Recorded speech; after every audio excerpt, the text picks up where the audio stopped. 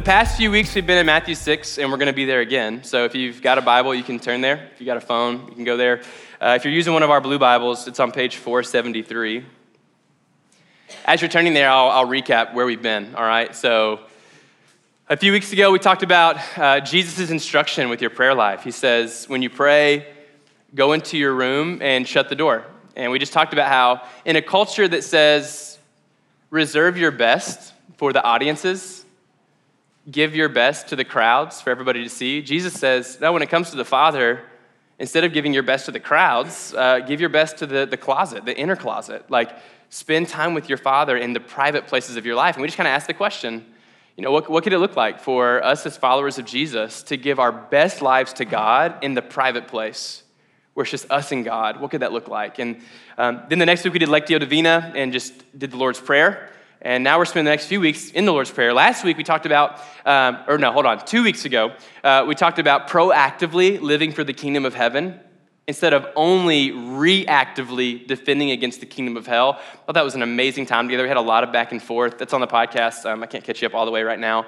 And then last week was also powerful, man. We talked about how God is both Father and King. In the beginning of the Lord's Prayer, Jesus says, pray like this, our Father who art in heaven. So Father in heaven, hallowed be thy name, you're holy, your kingdom come, your will be done on earth as it is in heaven. And we talked about how God is both Father and King. And in unhealthy seasons, we tend to neglect one and lean toward the other. So if he's all Father, no King, we talked about what that can result in. Or if he's all King but not a Father, what that results in. And when he's both, that's when we're kind of in the healthiest place. And we really broke that down. There was a nice little tool we used. And anyway, podcast, all right? So this week, we're talking about daily bread. We're going to cover a really short verse. And just to preface this, I feel like I've got like 70% of a teaching this morning. I think God is actually putting something really amazing in my heart. And I think it really speaks to culture. And I can't wait to see what it's going to become. But for now, we're not there, okay? So I'm giving you like 70%. 70% in a way. There's going to be a beginning, middle, and end. Like I won't just like stop 70% of the way through and be like, all right, I'll tell you the 30% later. But I feel like this is a big conversation. But I also think that what I have now, the Holy Spirit has led me to, and I'm excited to talk about it. And I'll start per usual with the story. So Leah and I, we got back from vacation with her family, which my mom and aunt-in-law are here. Shout out. Can you just give them a hand just because I want them to look back on this and think of me fondly and be like, man, that Josh, what a nice guy. Love you guys so much. Love your daughter so much. Serve her well. Anyway, I'll joke. I got to get out of this mind space. So Leah and I were coming home from vacation, and we had just taken a vacation in Branson, Missouri with her family. When I said vacation, it was the first place your brain went to. Well, I bet you were in Branson, and we were. You were right. And before that, we went to Colorado. Just her and I, we had our first vacation as a married couple. And the fun part about those vacations was we couldn't afford it. And that's why credit cards are awesome. You can spend money you don't have, and there's no catch. Oh, wait. There is, isn't there? And so we're on our way home, and we're like, all right, listen, we're in the negative. We're not going to panic. But part of the reason we're in the negative is because our spending is super greedy. That's pretty much the reason. We both are sufficient in the money we make, and we just spend it. And so we were just kind of talking about, hey, let's get out of the negative.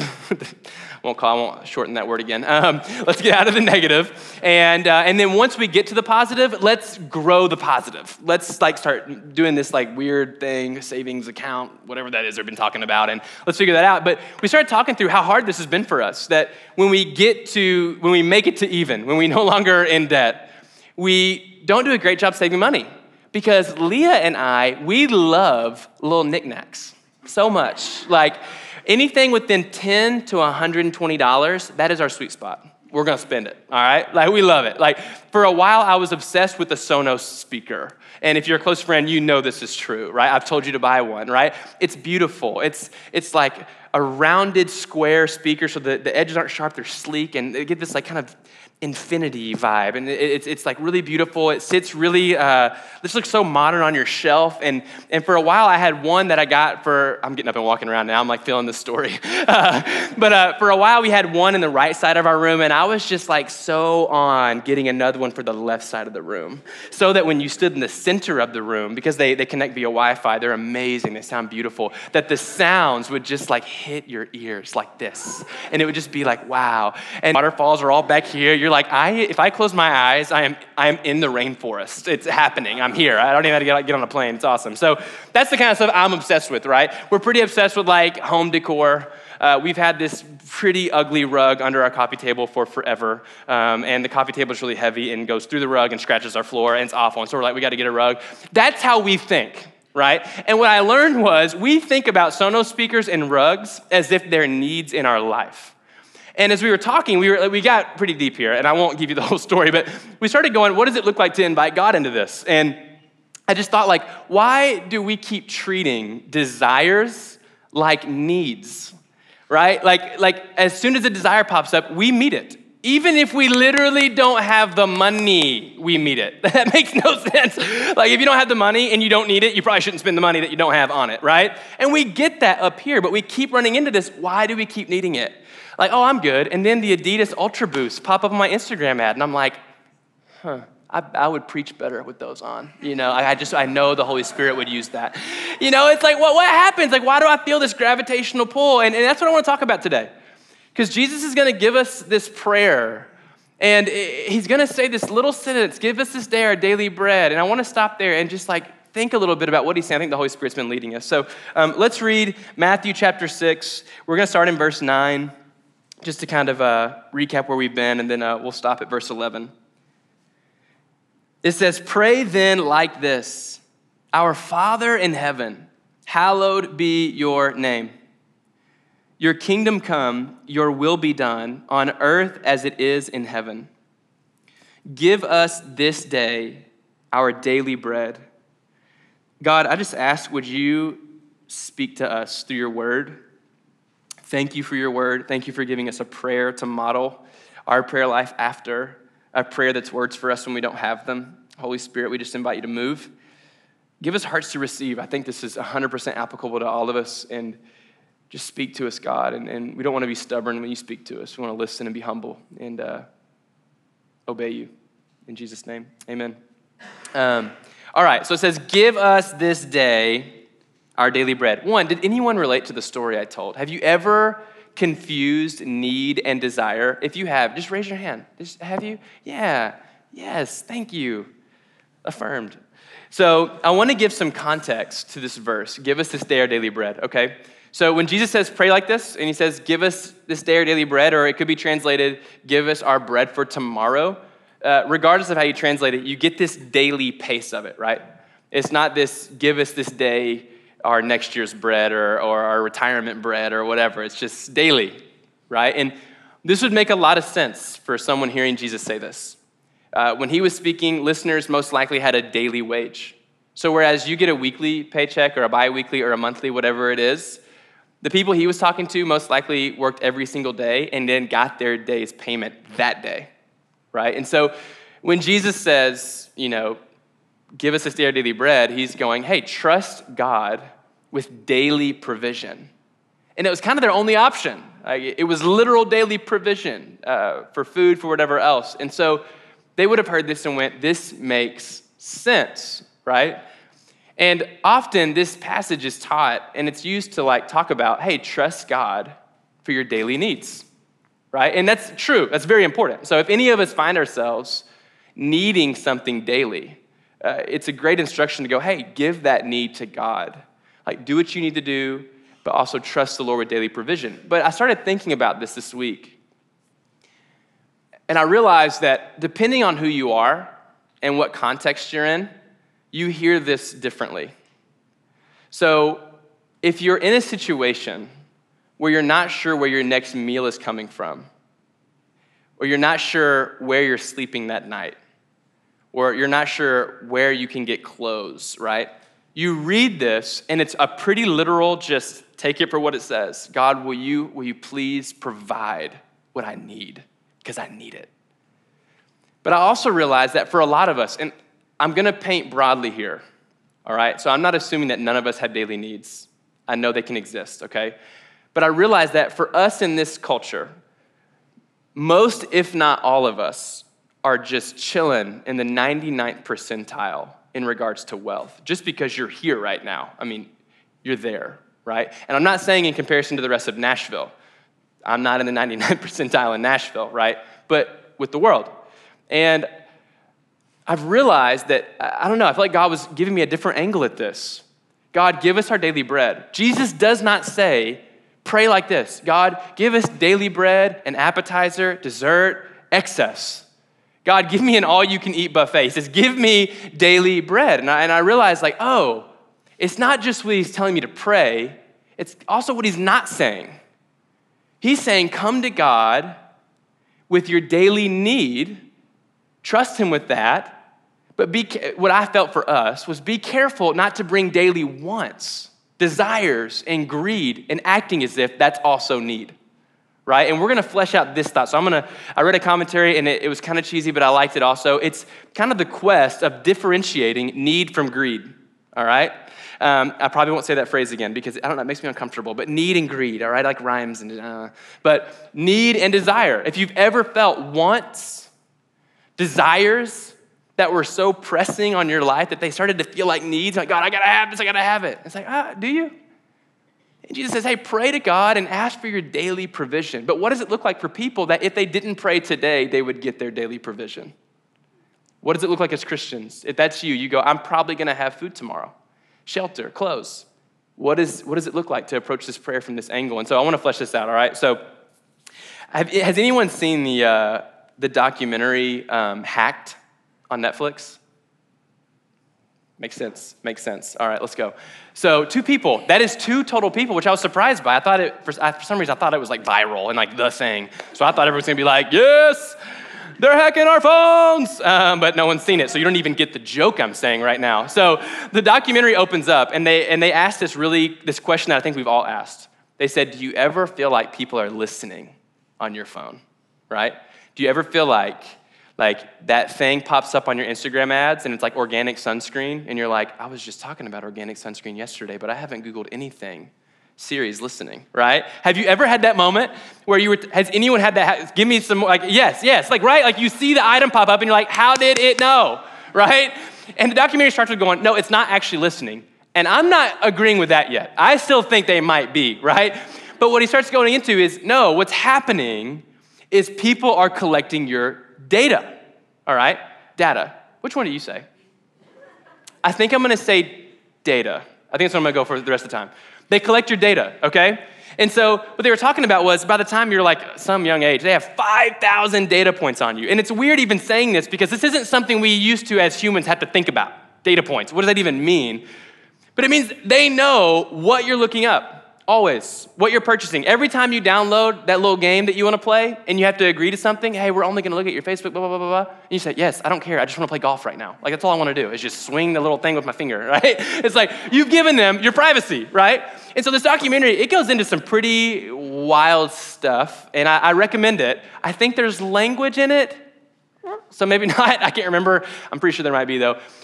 But this documentary goes into how people have used data to literally sway elections in countries. Like they use your data to find neutral voters, give them fear-based ads that make them vote a different direction. And it has swayed elections in multiple countries. Today, we're not gonna talk about something that scary, but if they can sway elections, I also think they're capable of other things. What I realized was, this thing, data, that is now more valuable than oil, legitimately, right, is being used by rich people who want your money to advertise very specifically to your desires. Are we tracking?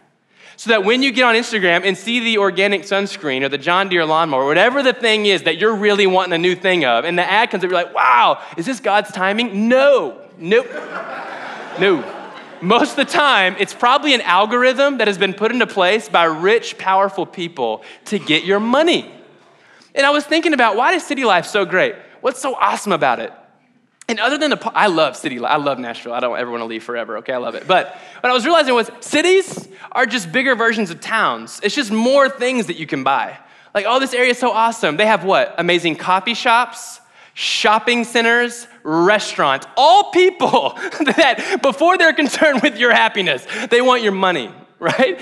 And I realized, like, oh my gosh, so many people are after my money. And as we live in this culture, I've realized that the sentence I came up with that I thought was kind of nice was, when capitalism meets smartphones in 2019, you have rich, smart people, richer than me and smarter than me, who are always after your money and who are always telling you that you need something, right? That you need it. And this feels petty, right? Some of you are sitting here going, I know what advertisements are, thank you. I realize that they want me to buy the thing. You're a genius, right? I understand. This is like petty, elementary stuff until you think deeper about it, because what it does over the long haul, right? It's kind of like death by 1,000 needles. Over the long haul of over and over and over and over again, your desires being shown to you on a screen, telling you, you need this, you need this, you need this. What happens is wants and desires and then actual needs start to become synonymous. And that is a really powerful thing in regards to your contentment in life. And I thought, why is this so powerful? Because they're all selling us the same, and I'm not, okay, real quick, buying things, it's cool. You get a new rug for the house and it really sets off the living room, great. I'm not demonizing wanting things, okay? But, oh man, where was I? Hold on. Oh, what it is doing though, what they're selling you is this. That's it. They're going like, I'm just trying to let you breathe deeply. I just want you to feel content. And when you get this, these shorts, that material, that little nifty side pocket, instead of going all the way down, it's just right here on your hip so it won't fall out. Like these shorts, that destination spot right there. Okay, yeah. This car, all right. This paint, you put some light in this room, you'll sit on the couch different. You get that couch, you'll really sit on the couch different. It's nice, right? Everybody's selling us the same thing. Have you ever felt out of breath? You didn't know why? Has anxiety ever actually manifested itself in your physical body and you're like, no, seriously, I'm out of breath. And you just find yourself like, what's gonna be the thing that helps me? And for us to realize that we live in a culture that is preying on you, that wants to create lack in you that you didn't have previously, that wants to force your hand in believing, oh, I don't have what I need. I need more. It's making wants and needs synonymous. And I think that God has something different for us. Let me figure out where I was, because sorry, I have relief. Oh yeah, I was talking to a friend this week, and he was talking to me about how starting out, right after he got out of college, he decided to start a startup company. And he was driving around a minivan for Uber, and that's how he was making his money. He didn't know where his next dollar was really coming from in regards to the company. It was a really nerve-wracking time, but he really trusted the Lord. And fast forward a couple years, he's now bought his first house. He had a brand new car that he didn't even pay for. His company has really grown. I mean, it's doing amazing. And we were sitting on his porch, and he was just like, you know what's crazy? I'm more discontent now. Like, I wish I could grab onto that feeling that I had when I was just like trusting the Lord to take care of me. But now I got plenty of things that I owe money on that I'm paying for that I can easily afford, and I feel unsettled, right? And this discontentment, this anxiousness that I do think is the air we breathe in a lot of ways. I mean, I don't remember the stat. There's like a staggering amount of advertisements we see every day. But over and over again, a voice is telling us, you don't have it yet. Whether it's an item, an idea, or a story you're supposed to live into, so many voices are telling you don't have it enough. And I just want to say this. Any voice that tells you you're lacking something, you need more, unless it's a daily provision thing, right? If it's just something over here, not food, clothing, shelter, whatever, walk with God, all that. Any voice saying you're not enough yet, you don't look the right way, you don't have the right stuff, you're not living the right story, is not of God. And to press pause for a second and go, hey, if it's not of God, who's it from? Because if it's not of God, it's of something, right? And we're quick to go, oh, it's me, I gotta work on this habit. And that's true. We have work to do in this area. Leah and I we got some work to do in this area, all right? That's real, we have responsibility. But it's not just you, all right? There's other powers at work. And in a lot of cases, I think it's the voice of the enemy. Satan, you're not enough, you don't have enough, you're not living the right story, right? FOMO, funny hashtag, toxic mindset. you're not living the right thing. Even right now, you could be at that church. You'd be telling way funnier jokes. I mean, like FOMO is like really real. Like you ever been like at a night and you're just by yourself and you may have a time of silence and solitude, but you're checking the story and you're like, oh, why didn't they invite me? It's like, that's a funny thought, right? Except when it's your life and you're constantly wishing you were somewhere else, right? It's like, what is this mindset that we're always living in? I need that, I need to be there, I need this thing, I need this lifestyle. And I want to just dig in here because I think God has something for us. What does it look like to be content with what we have, right? And so I want to ask this question before I move into kind of where I feel like God's leading me in this. I forgot the slides. Where's the, do we got them? Oh, thank you so much. Can you do the first question? Yeah, and then I'll take it from you because I always forget this part. All right. So I want to give you like 4 or 5 minutes, or no, like 1 minute. And I want you to think for a second. If you resonate with anything I've been saying so far, what is a want or desire? What want or desire in your life feels like a need? What is something you've been craving lately? And we're going to play some like soft music, and I actually want you to think about this. And if you're thinking about whether or not to opt into this, please opt in.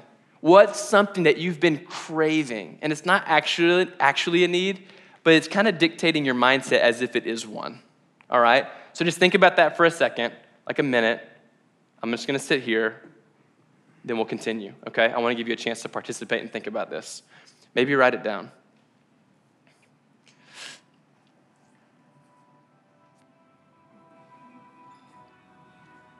All right. We probably had enough time to think of 1 or 2 things. I'd love if 1 or 2 is just courageous enough to share. I mean, I've shared about Sonos speakers and rugs, so there's nothing too shallow for sure, but also don't be scared of the deep end. Would anyone like to share? What's something that's been on your heart? It's just a desire, a want, but it feels like a need. It's kind of on your mind. Yeah. So I'm kind of the opposite because it's not generally like a thing, but I've been trying to pay off debt and like save money, and I find myself wanting to be further along with that and frustrated, like I need to make more money so I can move along in this right now. Right. Does anyone relate to that? Like paying off debt, I need to make more money to pay this off, wish I made more. Yes. Hey, people behind you definitely related to you, just so you know. Oh, and someone way in front of you. But absolutely, yeah, that idea that, I need more money to get out of this thing and then everything will be good. That's what I need right now. What else? Yeah. So my parents and my brother and sister-in-law both have brand new homes. And I feel like anytime we're together, I feel like I have to prove that I also can buy these things for my home, and I can do that too. And for a long time, we didn't have the money to do that, but I would do it anyways. And because we would all go to TJ Maxx together, we would go together, they would come into town. Our thing was we go to antique malls and shops and everything like that, and I'd be like, I can buy it too. Like, look at me. I'll prove it. We're the same. You have a house, I have a house, we can do it. And like, I felt like I needed to keep up. And it was my family, which is so silly because like, family doesn't care. But yeah, I just felt like I needed to be on the same level. Yeah, has anyone ever dealt with like, by comparison, just trying to keep up with everybody else? Have you ever felt that? Yeah, that's so normal. I think I've done that. As you said that, I was like, oh yeah, I do that. That's good. What else? Yeah. I think cosmetic things like getting your nails done, getting your hair done, makeup, like I feel like especially as a girl, like all that stuff feels like necessary and like you have to spend money on it in order to like, I don't know, be like respected almost. I feel like. Wow. Yeah. Does anyone resonate with that? Yeah. And for the record, guys, I mean, I see a new protein online. I'm like, all right, look, I need to bulk up like by 70 pounds. So whatever works. And that guy is ripped. So I'm going to try to have those biceps by next week of 2027. One or 2 more, and then we'll move on. But I really thank you. That's amazing that you're willing to say that, because it's so, everyone feels it, right? But when you're just in here, it's like, maybe I'm the only one that's like carrying this insecurity or this trying to compare, keep up. And it's like, no, we're in this culture together. Absolutely. Yeah. Yeah, I was hearing you talk about like buying things, and I thought I can't relate to that at all. But then when I thought like, for me, something that I think I need is like to like achieve, or just like there's a sense of self-actualization, and specifically within like the field that I want to go into. Wow. It's like I don't necessarily need this, but I definitely feel. Right. Yes, that's so good. One more, and then we'll move on. Yeah. It's, again, not like a physical thing, but it's almost kind of an idea where if you don't have money, you just have less possibilities, I feel like. Just go ahead and like, if I did want something, or if something did come up, I wouldn't be able to have control. Whoa. That's so good. Yeah, to point to the control factor in that's so good. Yeah, so this mindset, it all comes back to the same root. I mean, it all tells you that if you get something, if you achieve something, if you find that opportunity, if you get the paycheck, that thing will go away. That voice that goes, but I need this thing, right? But what we end up finding out, I mean, it doesn't take long to figure out this is salt water. The appearance of like quench thirst, but one drink and you're like, oh, I'm thirsty. I'm maybe even more thirsty than I was. This is the book of Ecclesiastes. It's like the story of a guy that goes, man, I got it all, and then some. What's the point? You know, there's that like famous Jim Carrey quote that I can't remember, but it's all about like, anyway, being rich exposes, I don't know. I can't remember, so I don't know why I'm talking about it. Anyway, but yeah, this is all the same thing, right? It all comes back to the same root. I feel this need, and then somehow nothing changed. I still feel like I'm not there yet. And so I want to see maybe what Scripture has something to say about this. It's 1 Timothy 6, verses 6 through 10, but I have 6 through 8 on the screen.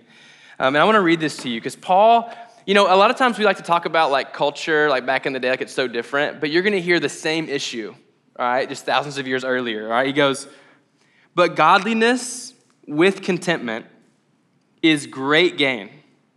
For we brought nothing into the world, and we can take nothing out of the world, or we cannot take anything out of the world. But if we have food and clothing, with these we will be content, all right? That's a low bar being set here. But those who desire to be rich fall into temptation, into a snare, into many senseless and harmful desires that plunge people into ruin and destruction.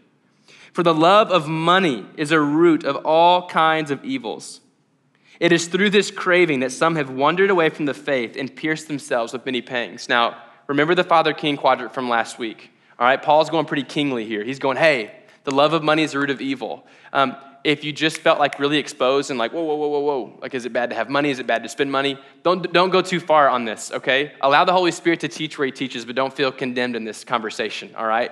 Like after the night, I feel like people were like, there's a scenario where you buy the new rug and you're still healthy. And I'm like, absolutely, 100%, okay? We're talking about the heart issue, the posture of the heart, okay? So he says, contentment with godliness is great gain. Which is really interesting because we live in a culture that goes, great gain is great gain. More is more. Like, you get gain by gaining things, right? That's where we live. Items, stories, whatever, but you need more to get more. And Paul goes, no, godliness mixed with contentment, that's the gain. That's where you feel the fulfillment of more. When you have godliness mixed with this word contentment, which means to be satisfied. And within that word contentment, it doesn't mean you don't want something, right? You don't have to punish the wants in your heart, unless they're sinful, right? Then obviously be careful. But just because you want something doesn't make this bad, but it's saying, hey, contentment to me goes, I'm satisfied with what I have. There's things I want, but there's nothing I lack. My identity is intact.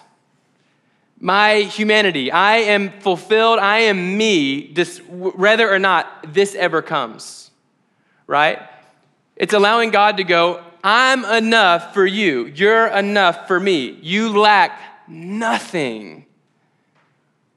And what does it look like to begin stepping into this? Because what I've realized is that discontentment, that lack that you feel, that takes up real estate in your brain. That takes up physical space, right? When you're thinking about something, you can't think about something else. So when we live in a culture that's susceptible to this, anxious, discontent, needing more things that aren't actually needs, we find ourselves, hold on, my brain, what was I saying? I totally spaced out, y'all. I have so much I want to say. Sorry. Okay, yeah. When our brain is full of discontentment, we don't have space for the things of God. Like, what I've realized is discontentment is a really sneaky way of making us very self-centered people, selfish people. I'm not trying to like shame us or anything, but like, I need. It's like we live in a culture that goes, this is what I need from you. Not even like products, just like how you treat me. This is, I need this, right? The other day we were in house church training and we were talking about what words describe a disciple. And we just made this huge list, like what words come to your mind when you think about a disciple of Jesus? And then the guy asked us, hey, what comes to your mind when you look at this list of words? And one of the guys answered, it's selfless. It's outward living. I feel like God just like clicked a light bulb for me. I went, oh, yeah, discontentment makes it really hard to live selflessly. How are you gonna help someone else when you're just stuck in this misconception that you need something else before you're complete, right? It's like it takes up real estate in your brain. So when we're consumed with not having enough, not being where we need to be, we don't get to think about what God has for us in the present. Does that make sense? Are we still with me? Did I lose us at all? All right, come back if you're out, all right? Let's keep reading in 1 Timothy. Because then Paul's going to go, here's what to consume your mind with. But as for you, O man of God, he's writing to Timothy, but O man and woman of God, flee these things. Pursue righteousness, godliness, faith, love, steadfastness, gentleness. Fight the good fight of faith. Take hold of the eternal life to which you were called and about which you made the good confession in the presence of many witnesses. It said, hey, don't spend too much of your time being discontent. Identify what your needs are, and if God has met those needs, let your mind wander into the things like righteousness and godliness and faith and love and steadfastness and gentleness. The rest of the Lord's Prayer goes, hey, after you've covered the daily bread, hey, Father, forgive us as we forgive others. That's what we need. Hey, God, deliver us from evil. Don't lead us into temptation. Deliver us from evil. That's what we need, right?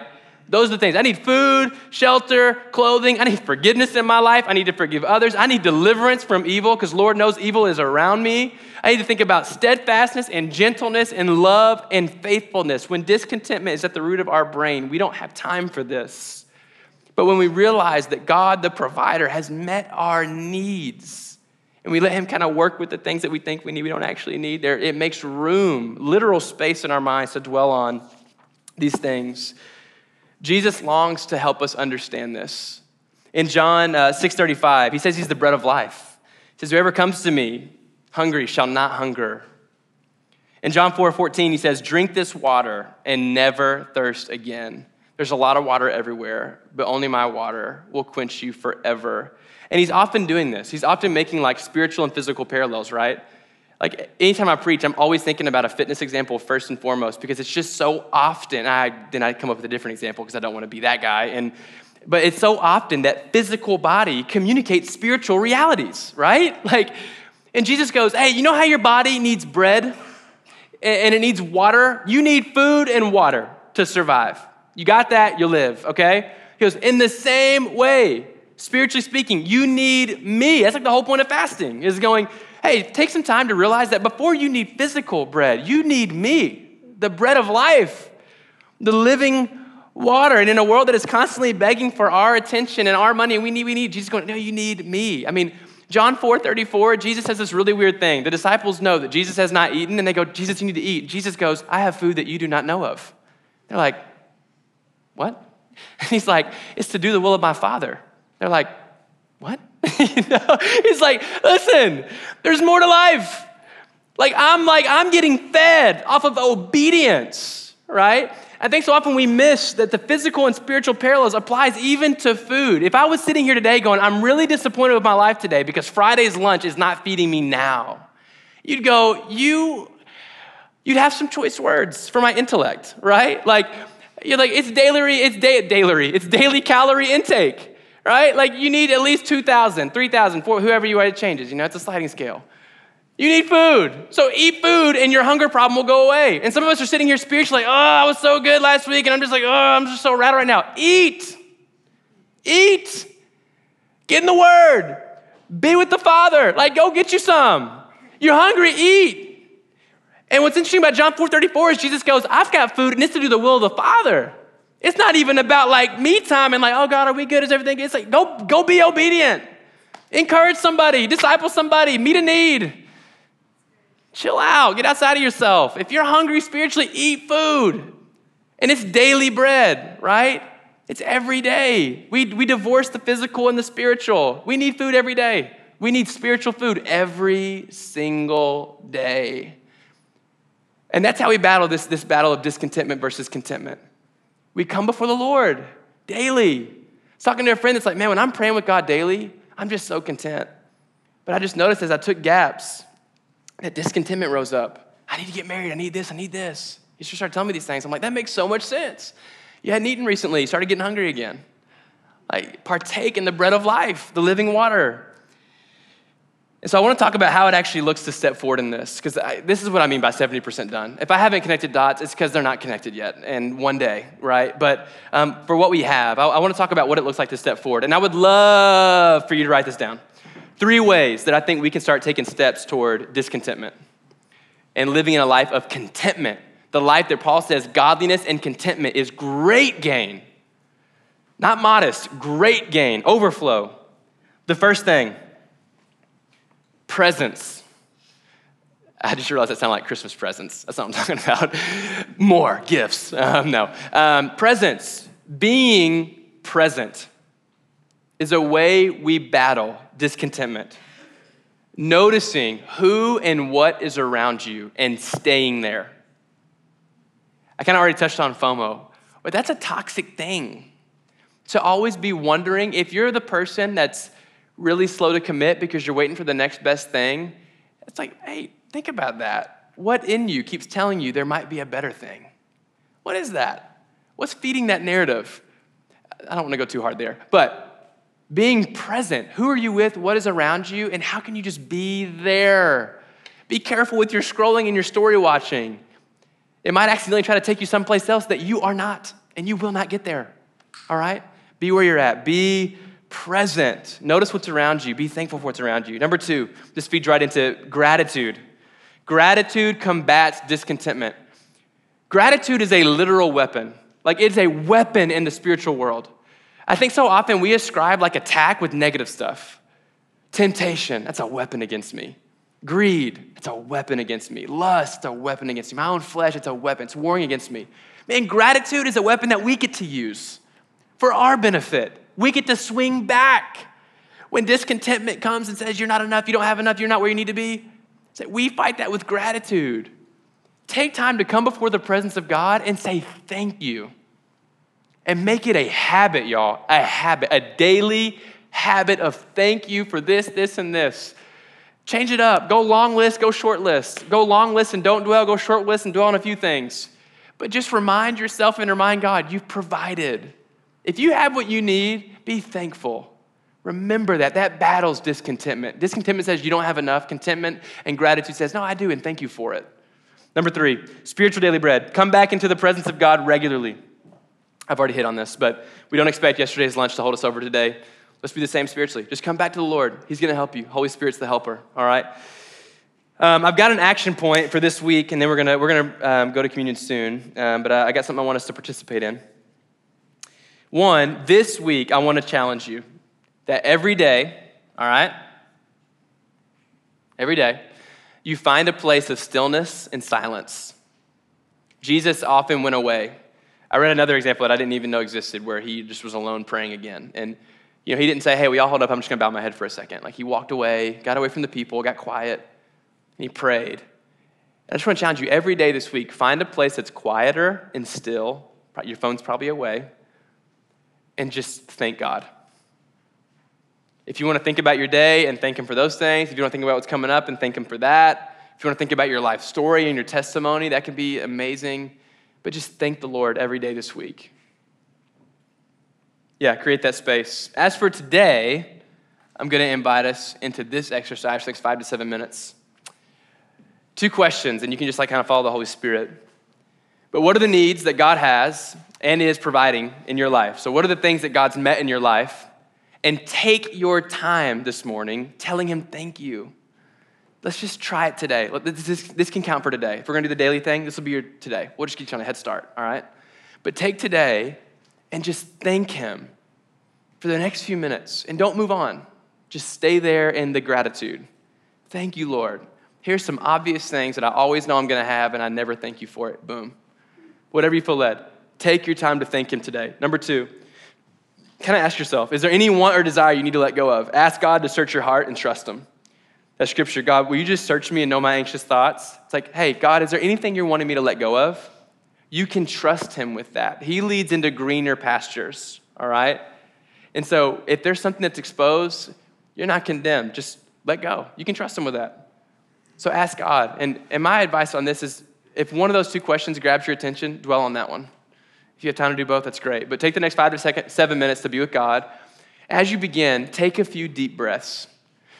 I think sometimes we forget that we need to breathe deeply. It's good for us. And so breathe deeply, think and dwell on this next 5 to 7. We're going to play some music softly, and then we'll go to communion, take it together, and then we'll get out of here. But thank you all for being attentive. Thank you for sharing, and invite you to engage with this. All right. We're going to take communion together. I would just encourage you, if God brought up anything in your heart, to talk to him about it more and maybe even share it with someone this week. But don't let this one pass you by. I think that, I do think, I don't want to be dramatic, I think that discontentment is a real thing that can prevent us from enjoying God, being fruitful, serving others, loving others, like living into what Jesus has for us and experiencing the abundant life. And I mean, in some ways, it's great news, right? Jesus promises this abundant life, and it doesn't require you to gain a ton of things. Like, you don't have to, that's not the assessment, you know? And so he wants to do work in our hearts. So we're going to take communion together and say the Lord's Prayer together. So we can stand, and you can exit towards the middle and go to the front or back. We have communion in all 4 corners of the room. So whatever's closest to you, go for it. And we'll put the prayer up on the screen, read it together, and then we'll take communion. All right. If you've got your communion, you can stand. We can just stand together. And I'm going to read this. Actually, we're going to read it together, and then we'll take communion together. All right. Read this with me, guys. Our Father in heaven, hallowed be your name. Your kingdom come, your will be done on earth as it is in heaven. Give us this day our daily bread, and forgive us our debts as we also have forgiven our debtors. And lead us not into temptation, but deliver us from evil. Let's take communion together. I'll pray over us.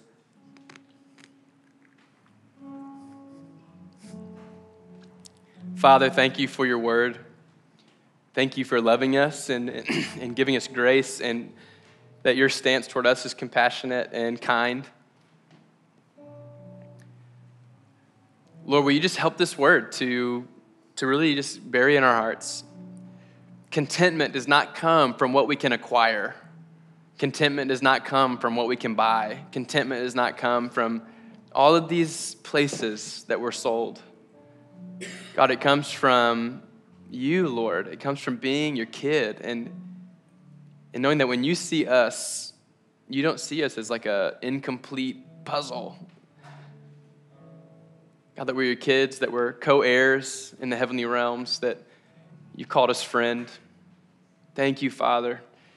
But we live in a culture that it just gets hard. I mean, we are just, we always feel like we're missing out on something. And so will you help us, Lord? Will you help us to trust you and to be present and to be thankful and just to be with you daily? We love you in Jesus' name. Amen. Thank you guys so much for listening and being a part of this today. And we'll worship and get out of here.